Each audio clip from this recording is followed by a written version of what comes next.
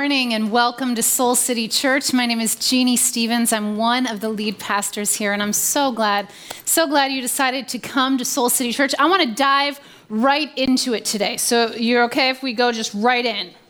Yes? Okay, good. Today I want to look at what a life of unleashed prayers look like. Last week we kicked off this series of an unleashed life. We looked at what would it look like if we live unleashed with our love. And so today I want to look at what would it look like if we lived unleashed with our prayers. Now, show of hands, how many of you would say you desire to have more prayer in your life? Like if you look at your life, you go, you know what, I think that my life could use some more prayer. Okay, great. A lot of us in the room. Now, next, show of hands, how many of you would say, you know, I'm just praying way too much?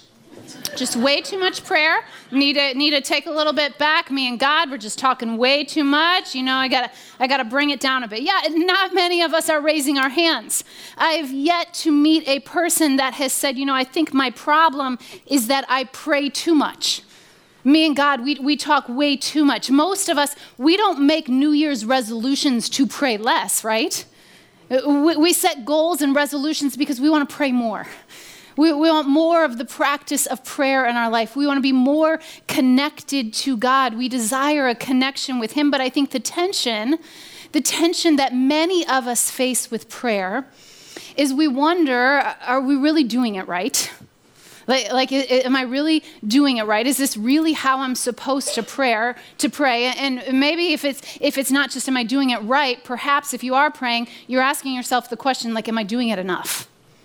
Have I hit my quota of prayer? Like if there is a quota for how much God wants us to pray, have I hit it? And so what we're going to look at today is we're going to look at prayer in a whole different way. Because I think many of us deal with the tension of, am I doing it right? And am I doing it enough? And what if we looked at prayer through a totally different lens? What if prayer was an ongoing practice in our life? And so I want to ask you this morning, I already asked you this a little bit, but I'm going to ask you again. The 8 o'clock crowd, they were with me. The 9:30 crowd, a little bit more so. And so I want to ask you 11 o'clock, are you really with me this morning? Okay, so when I say are you really with me, I mean like there's going to be moments where you're going to be like, come on, give me some more of that. There's going to be moments where you're going to be like, amen, come on. Now see, this is what I'm concerned about, okay? This is what I'm concerned about. That's your moment, right? Like, yes, preach it, right? So I'm asking, like, are you with me this morning? Yeah. Okay, good. You're with me this morning. I trust you, 11 a.m. So we're going to dive right in, okay?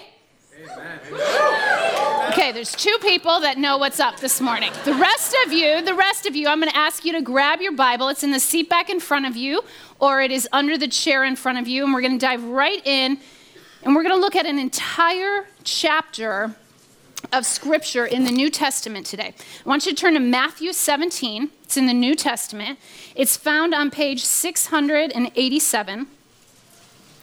And I want to give you a little bit of history as to what's happening in this passage. Give you a little bit of context, a little bit of backstory as to what we're going to study today as we go through the entire chapter of Matthew 17. Matthew 17, it starts off with this extraordinary moment that takes place, okay? There's this moment, and what happens is Jesus, he goes to three of the disciples.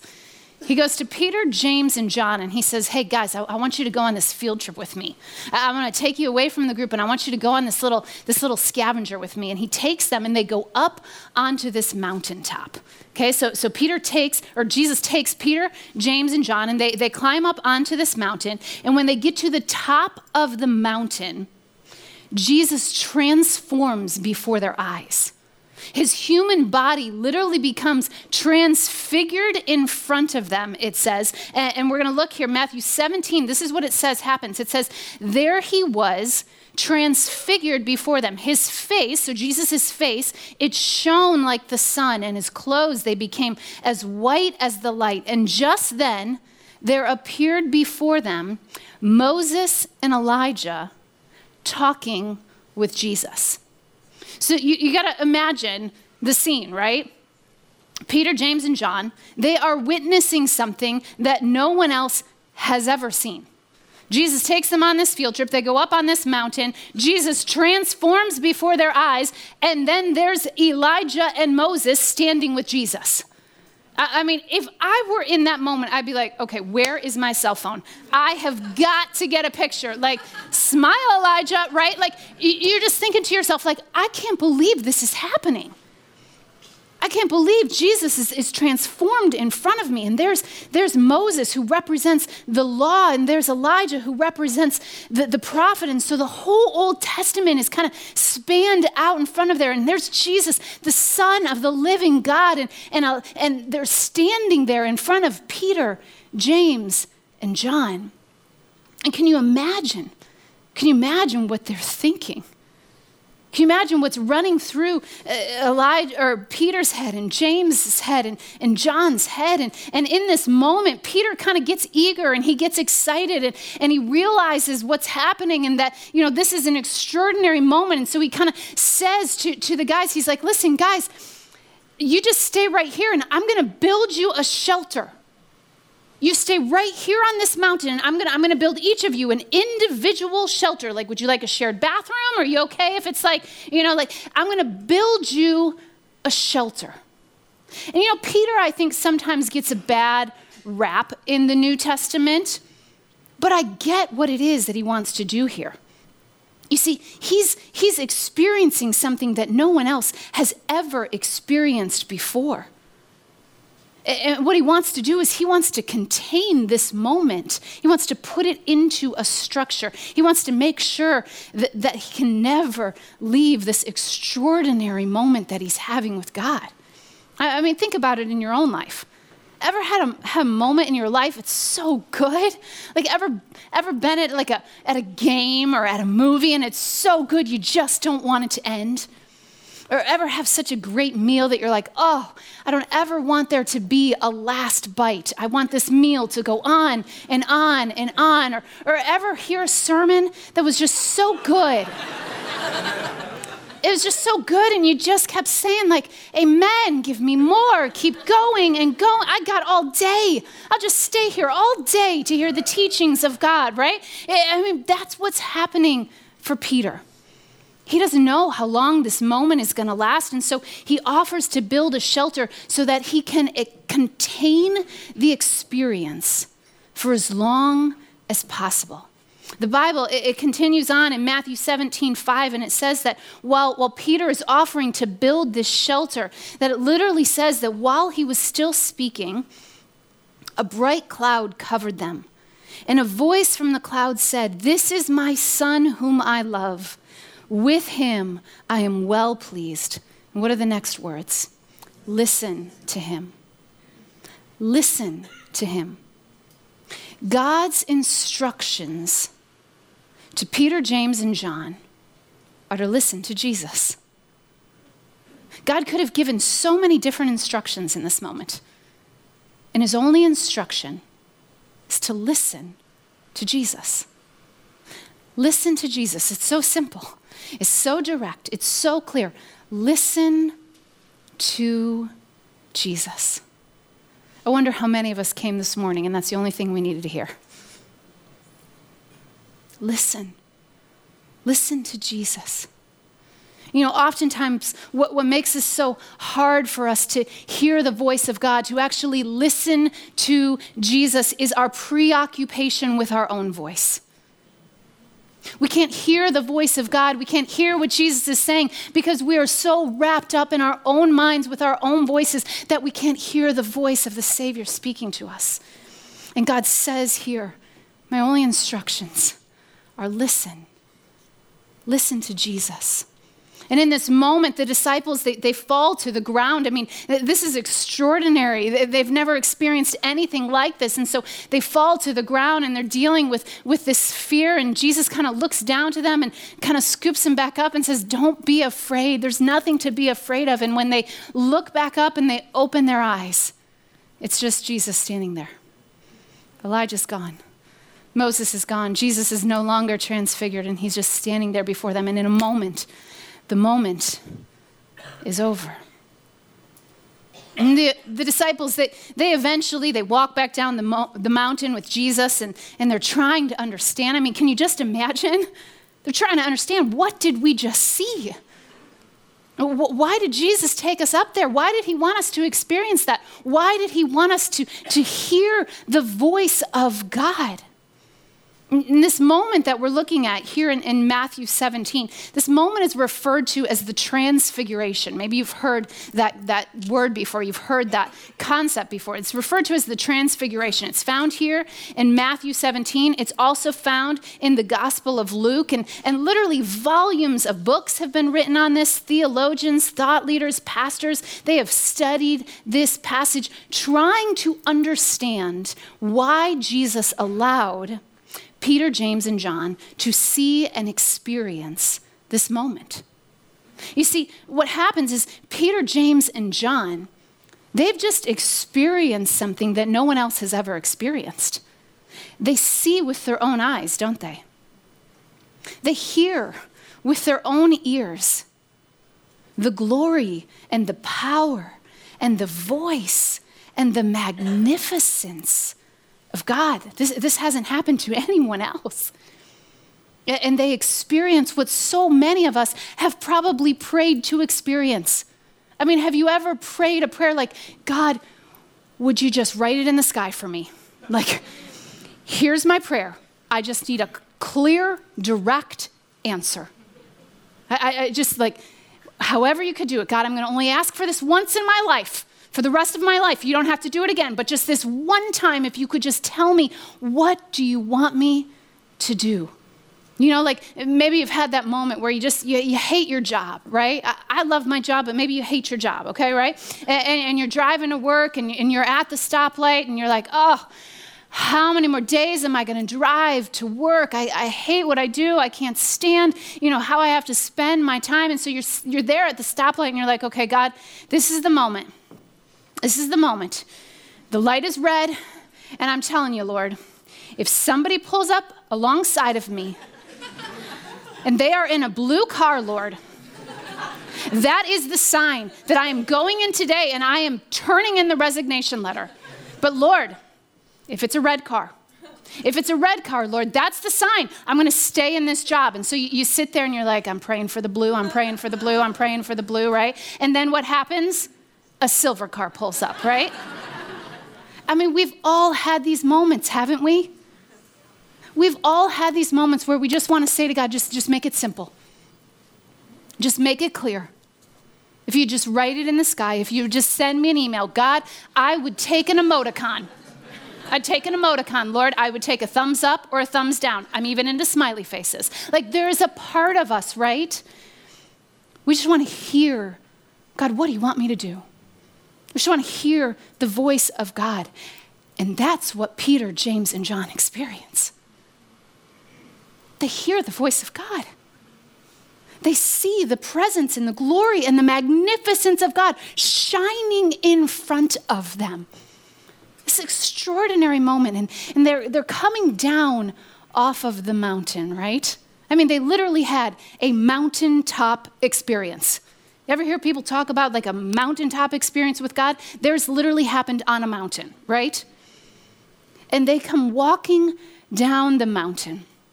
And Jesus and the disciples, they head back into town. And instantly, as they're walking into town, this crowd forms around them. And they're kind of used to this. They're kind of used to, the fact that people always kind of swarmed around Jesus because they loved his teaching. They loved watching him heal. And so this crowd starts to form around the disciples and around Jesus. And in the crowd, a man walks up to them. And he's a father. He has a son. And he walks up to the disciples. And we don't know if all of the disciples are there. It doesn't say in Matthew 17. But we do know that Peter, James, and John are there. And so this father walks up to the disciples and he says, my son is struggling. He has seizures and he's suffering greatly. Will you heal him? And the father goes to the disciples. He doesn't go to Jesus.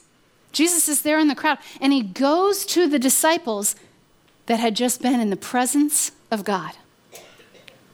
And we don't know everything that happened because it's not recorded here in Matthew 17. But what we do know is that the disciples couldn't heal the boy. They couldn't heal the boy. And so the father decides like, okay, well, my son is struggling. My son has these seizures. So I need to see the man in charge. Like I need the manager on duty. You guys weren't able to do what I needed you to do. So he goes to Jesus. He says, your disciples couldn't heal my boy. Will you heal him? And Jesus heals the boy. And the disciples are stunned in this moment, right? They're stunned. They were just with God. They just heard the voice of God. They just saw the presence of God. And they don't understand why Jesus was able to heal the boy and they weren't. And so they walk up to Jesus and they say, listen, why couldn't we do it? Why did you take us up onto that mountain and let us see what we saw and hear what we heard? And why couldn't we heal him? And jump over to Matthew 17:20, and this is what Jesus says to their question. He replied, and it says, because you have so little faith. Truly I tell you, if you have faith as small as a mustard seed, you can say to this mountain, move from here to there, and it will move. And what does Jesus say? Nothing will be impossible for you. Nothing will be impossible for you. Now, Jesus doesn't say to the disciples in this moment, okay, here, I'm going to break it down for you. I'm going to tell you why you couldn't heal the boy. Here's what the problem is. You didn't pray right. He doesn't say you didn't pray long enough. You know, if you just would have added maybe like another paragraph to that prayer, maybe the boy would have been healed. He doesn't say that. He doesn't say, well, you didn't pray with the right words. Like, you got to use the right words to heal the boy. Jesus says nothing about prayer in this moment. What he says is that it's their faith. Their faith. He says, it's because you have so little faith. And when Jesus uses the word faith here, the translation of the word literally means confidence and trust. It's confidence and trust. And so Jesus is saying it's because of your little confidence and your trust in what it is that I can really do. And here's three guys that were literally just up on a mountain with the presence of God. And they come down and Jesus says to them, you have no confidence in me. You have no trust in me, the one who heals. And I wonder if the curtains were pulled back in each of our lives, and if we were the ones standing there with Jesus on that day in that dirt, would the same be true of you and would the same be true of me? Do we really live in a thriving relationship with Jesus where we have full confidence and full trust in who Jesus is and what he says he will do? You see, I think we're more likely to come to God with our preference of how we want him to do things. And if he does things the way we want him to do things, then we hand over our trust and then we hand over our confidence. And so we're waiting and dependent to see if God is going to do what we asked him to do. And if he does what we asked him to do, then we give him our trust and we give him our confidence. And I don't want you to get me wrong here today.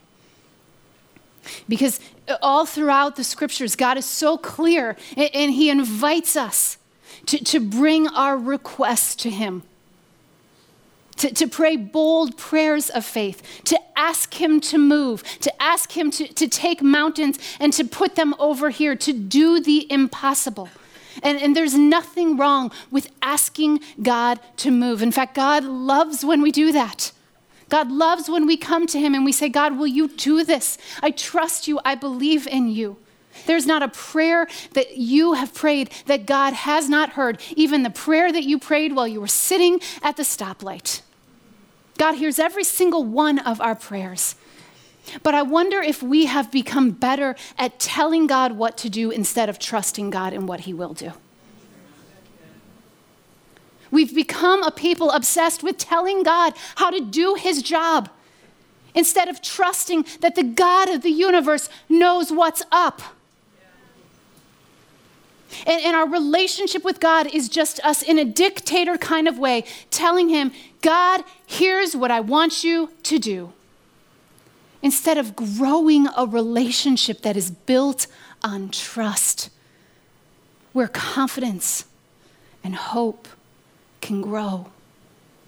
You see, our 7-year-old daughter, she's really good at this. We have 2 kids, and they've kind of made a deal. They've kind of divided up like how prayer at meals is going to go in our family. Elijah takes the morning shift, and Gigi takes the evening shift. And so, each morning Elijah's on breakfast, and each evening Gigi's on dinner. And Elijah, his prayers are kind of, just the same each time. He's like, Lord, I want a good day today. I don't want a lot of homework, and I'd really like waffles, right? And so the prayers are kind of consistent each morning. Gigi, she comes with an agenda.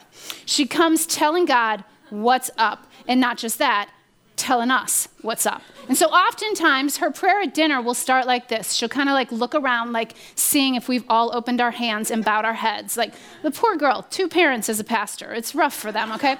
So she looks around. She's like, is everybody's head bowed and their eyes closed and their hands open? And so we all kind of like oblige and bow our head. And she's like, dear God, thank you for today. Thank you for my family. Lord, I know that you know this, but I would have preferred pizza tonight instead of chili. And so maybe tomorrow night we could have pizza. And God, I'm hoping that there is a good dessert, and after dessert we can play a game, watch a movie, and my parents will let us stay up later than our bedtime. God, if you could tell my parents that this is what you want them to do, I would be grateful. Amen. And no, I'm not kidding. That is how prayers go many nights in our house. I mean, she just comes with the straight agenda. And oftentimes I'm like, Gigi, you did not talk to God at all. You were talking to me. Like, you are not talking to the God of the universe. And we tend to do the same thing. We come with a monologue agenda to God. If someone's sick, we say, God, you need to heal their sickness. If someone's struggling, we say, God, take away the struggle. If someone's hurting, we say, God, they need to not be hurting anymore. If someone needs a job, God, you need to give them a job. And many of us have developed a way of telling God how to do his job instead of trusting that he is at work. And do you remember what God said to the disciples during the moment of transfiguration? What did he say? Listen to Jesus. He said, listen to Jesus. Listen to Jesus. To be able to listen to Jesus, we cannot have our relationship with God reduced down to a monologue moment of prayer. And I just wonder if Jesus says to the disciples in that moment, listen, the reason that you have little faith is because you just want to tell me what to do. And what I want with you is I want a relationship with you. I want you to talk to me, and I want you to listen to me. I don't want you to boil this whole thing down when I am gone into a monologue moment where we exchange prayers. Because leashed prayers are a monologue. They're when we tell God how to do his job, how we want him to move, how we expect him to show up, how we want him to remove the pain, the difficulty, or the challenging situation that we're facing. A leashed prayer is a monologue. But an unleashed prayer is a dialogue, isn't it? It's a dialogue between you and the God of the universe. Unleashed prayers are born out of the soil of a transforming relationship with Jesus. They're seasoned with us both speaking and listening. They aren't about us praying to get out of our circumstances. They are about God carrying us through our circumstances. And unleashed prayers, they don't have a boundary of time or of space. Unleashed prayers are ongoing. They're always happening. You see, to live a life that is unleashed through prayer means we have an ongoing practice of being in the presence of God. A leashed prayer tells God what to do, but an unleashed prayer trusts God with what to do. And an unleashed prayer is how we move through life in a constant communion with God, trusting Him at all times that He is with us. You see, when we're living an unleashed life of prayer, our days kind of start with us waking up and just saying, "Good morning, God. Good morning, God. You're with me." And when we take a deep breath, say, thank you. You put those moments of breath into my lungs so that I could breathe. When we drink our coffee, we say, hallelujah, God. You are a good God. When we don't know what to do, we wait for direction. When we make a mistake, we're in an ongoing dialogue with God. We don't need to tell God about the mistake. He just saw the mistake. So we say, God, would you help me? Would you help me right now? I know you see what's happening. I know you see this mistake I just made. Would you help me? Would you help me not cover it up? Would you help me not lie? Would you help me not try and push this under the carpet? God, would you help me to know what to do right now? When we hurt someone, God knows we hurt them. Say, God, would you invite me into asking for forgiveness? Would you go with me? When we see the sun shining in the middle of winter, we say, God, please, more. When we struggle, we say, hold me, God. When we see someone hurting, we say, God, what is it you want me to do to help them? I know you see them hurting right here. What do you want me to do, God? What do you want me to bring to them? When we don't know what to say, God, I'm listening. I'm listening to you. You see, an unleashed life of prayer trusts God with what to do with our circumstances. So instead of telling God what He already knows, we tell our circumstances who we know. Do you get the difference there? Instead of going to God and literally giving Him a report on the circumstance that He sees happening, we go to the circumstance and we say, I want to tell you who I know. I want to tell you about my God. I want to tell you about who my faith is really in. So I want to ask you this morning, do you talk to God about your circumstances, or do you talk to your circumstances about your God? Really? I mean, are you just in an ongoing monologue relationship with God, where you're just reporting your circumstances to Him? Or are you in a dialogue relationship with Him, where you are going to your circumstances and you are in confidence and in boldness? You're saying, I'm going to tell you, circumstance, about my God. Fear, I'm going to tell you about my God, because my God says that is the perfect love of the Father that casts out fear. And that's what I'm going to say to you today, fear. It's the perfect love of God that casts fear out. To you, loneliness, you're not going to steal my mind, and you're not going to steal my heart, because I'm going to tell you about my God. My God says He will never leave me, and He will never forsake me. I am never alone when I am with Him. To the brokenhearted, to that broken heart, I'm going to say to that broken heart, you see, broken heart, I know the one. I know the one who binds up wounds. And He's the one that's going to hold my heart right now to the sickness. Do we say to the sickness, I know the one who heals? I know the one who heals. I don't always know how He does it. I don't always know when He will do it. I don't even know if it will happen, but I know the one who heals. You see, we have such a propensity to just tell God what to do instead of trust him in what he is doing. And friends, this lives inside of me. I know where my daughter got it.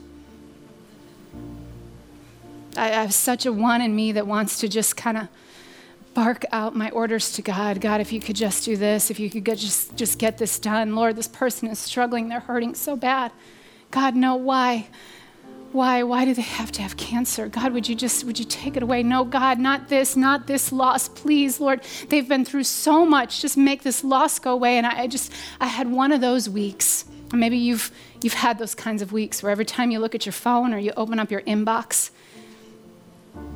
it's kind of another moment, another opportunity where it's just staring you straight in the face. And someone that I love, someone so close to me,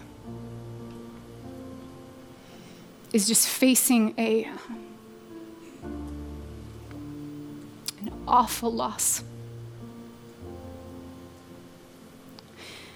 And Monday night, I went down to my office. We've got this small little office in our house, and I needed to get a paper, and I was going down. I knew it was right on my desk, and so I was going down to get it, and I've got these jars of mustard seeds all over my house. I'm kind of a junkie for mustard seeds. They're all over my office here. They're all over my house. I have jars of mustard seeds because of what Jesus says about the power of if our faith is the size of a mustard seed, we can say to a mountain, move, and it will move. And so, I'm all about seeing the impossible done. So I've got mustard seeds everywhere I can put them. And this jar is on my desk, and I go down, and it was sitting on this pile of papers that I need, and I just grabbed it quickly, and I don't know why, but the top was off. So I grabbed the papers, and of course, the mustard seeds just kind of flew all over the place. I don't want it to happen again, so I'm going to close the jar. And these mustard seeds go all over my carpet, all over the room, all over the desk. They're all over the place. And so I get down on my knees and I start picking them up, and it's like the God of the universe was like, Jeannie,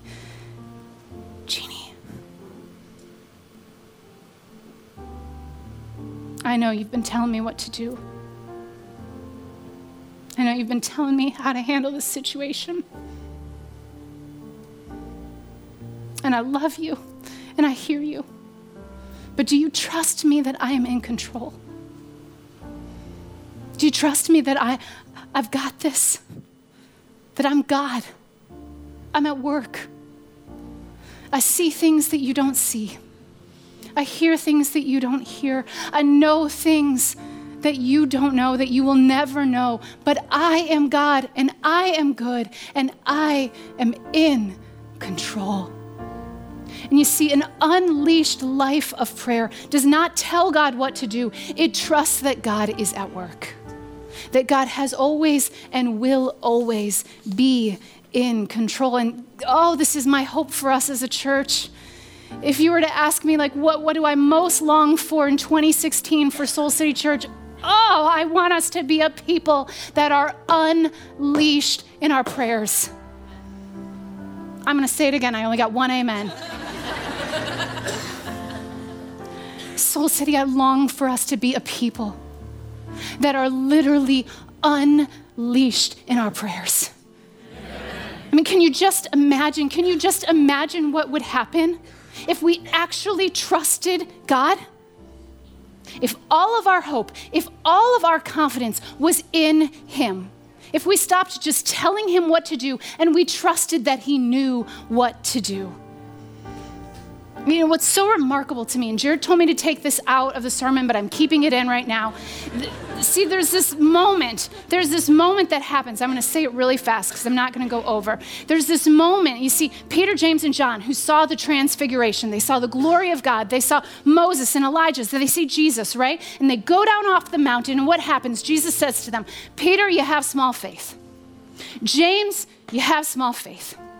John, your faith is too small. Well, fast forward the clock about a year and a half, okay? Jesus has been crucified, he's been resurrected, but he's gone. And now Peter, James, and John are leading the revolution known as the church, okay?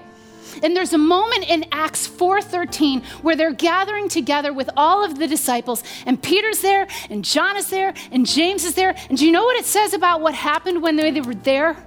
It says this in Acts 4:31. After they prayed, the place where they were meeting was shaken. The place where they were meeting was shaken. And they were all filled with the Holy Spirit, and they spoke the word of God boldly. The same guys that Jesus said, your faith is too small, a year and a half later, something shifted. Because their prayers shaked the room. That's not good English. It shook the room.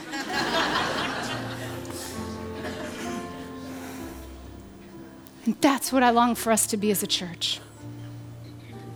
You know, I love what's happening here. I love that there's people all over this building right now in overflow, and we're coming and we're experiencing the presence of God. It's remarkable to me. It's amazing to me. But you know what I would just crumble inside over?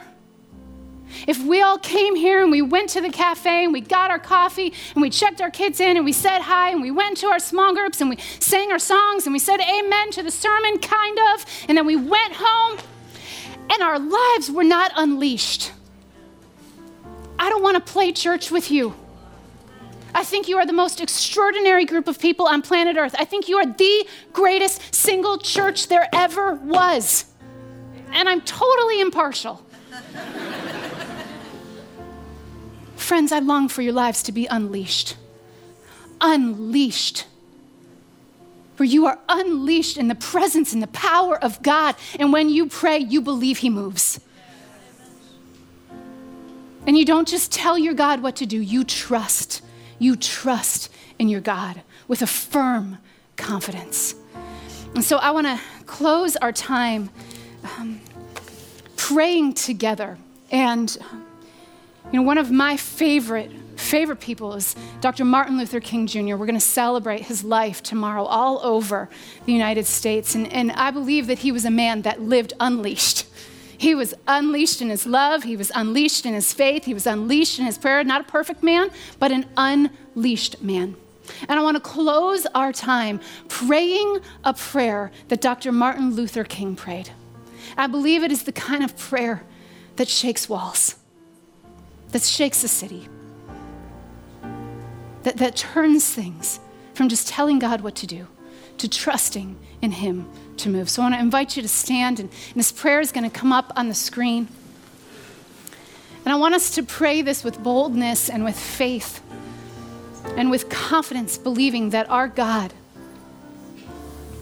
wants to unleash his power in and through our lives. So thou, eternal God, out of whose absolute power and infinite intelligence the whole universe has come into being, we humbly confess that we have not loved thee with our whole hearts, souls, and minds. We have not loved our neighbors as Christ loved us. We have all too often lived by our own selfish impulses rather than by the life of the sacrificial love as revealed by Christ. We often give in order to receive. We love our friends and hate our enemies. We go the first mile but dare not travel the second. We forgive but dare not forget. And so we look within ourselves. We are confronted with the appalling fact that the history of our lives is the history of an eternal revolt against you. But thou, O God, have mercy upon us.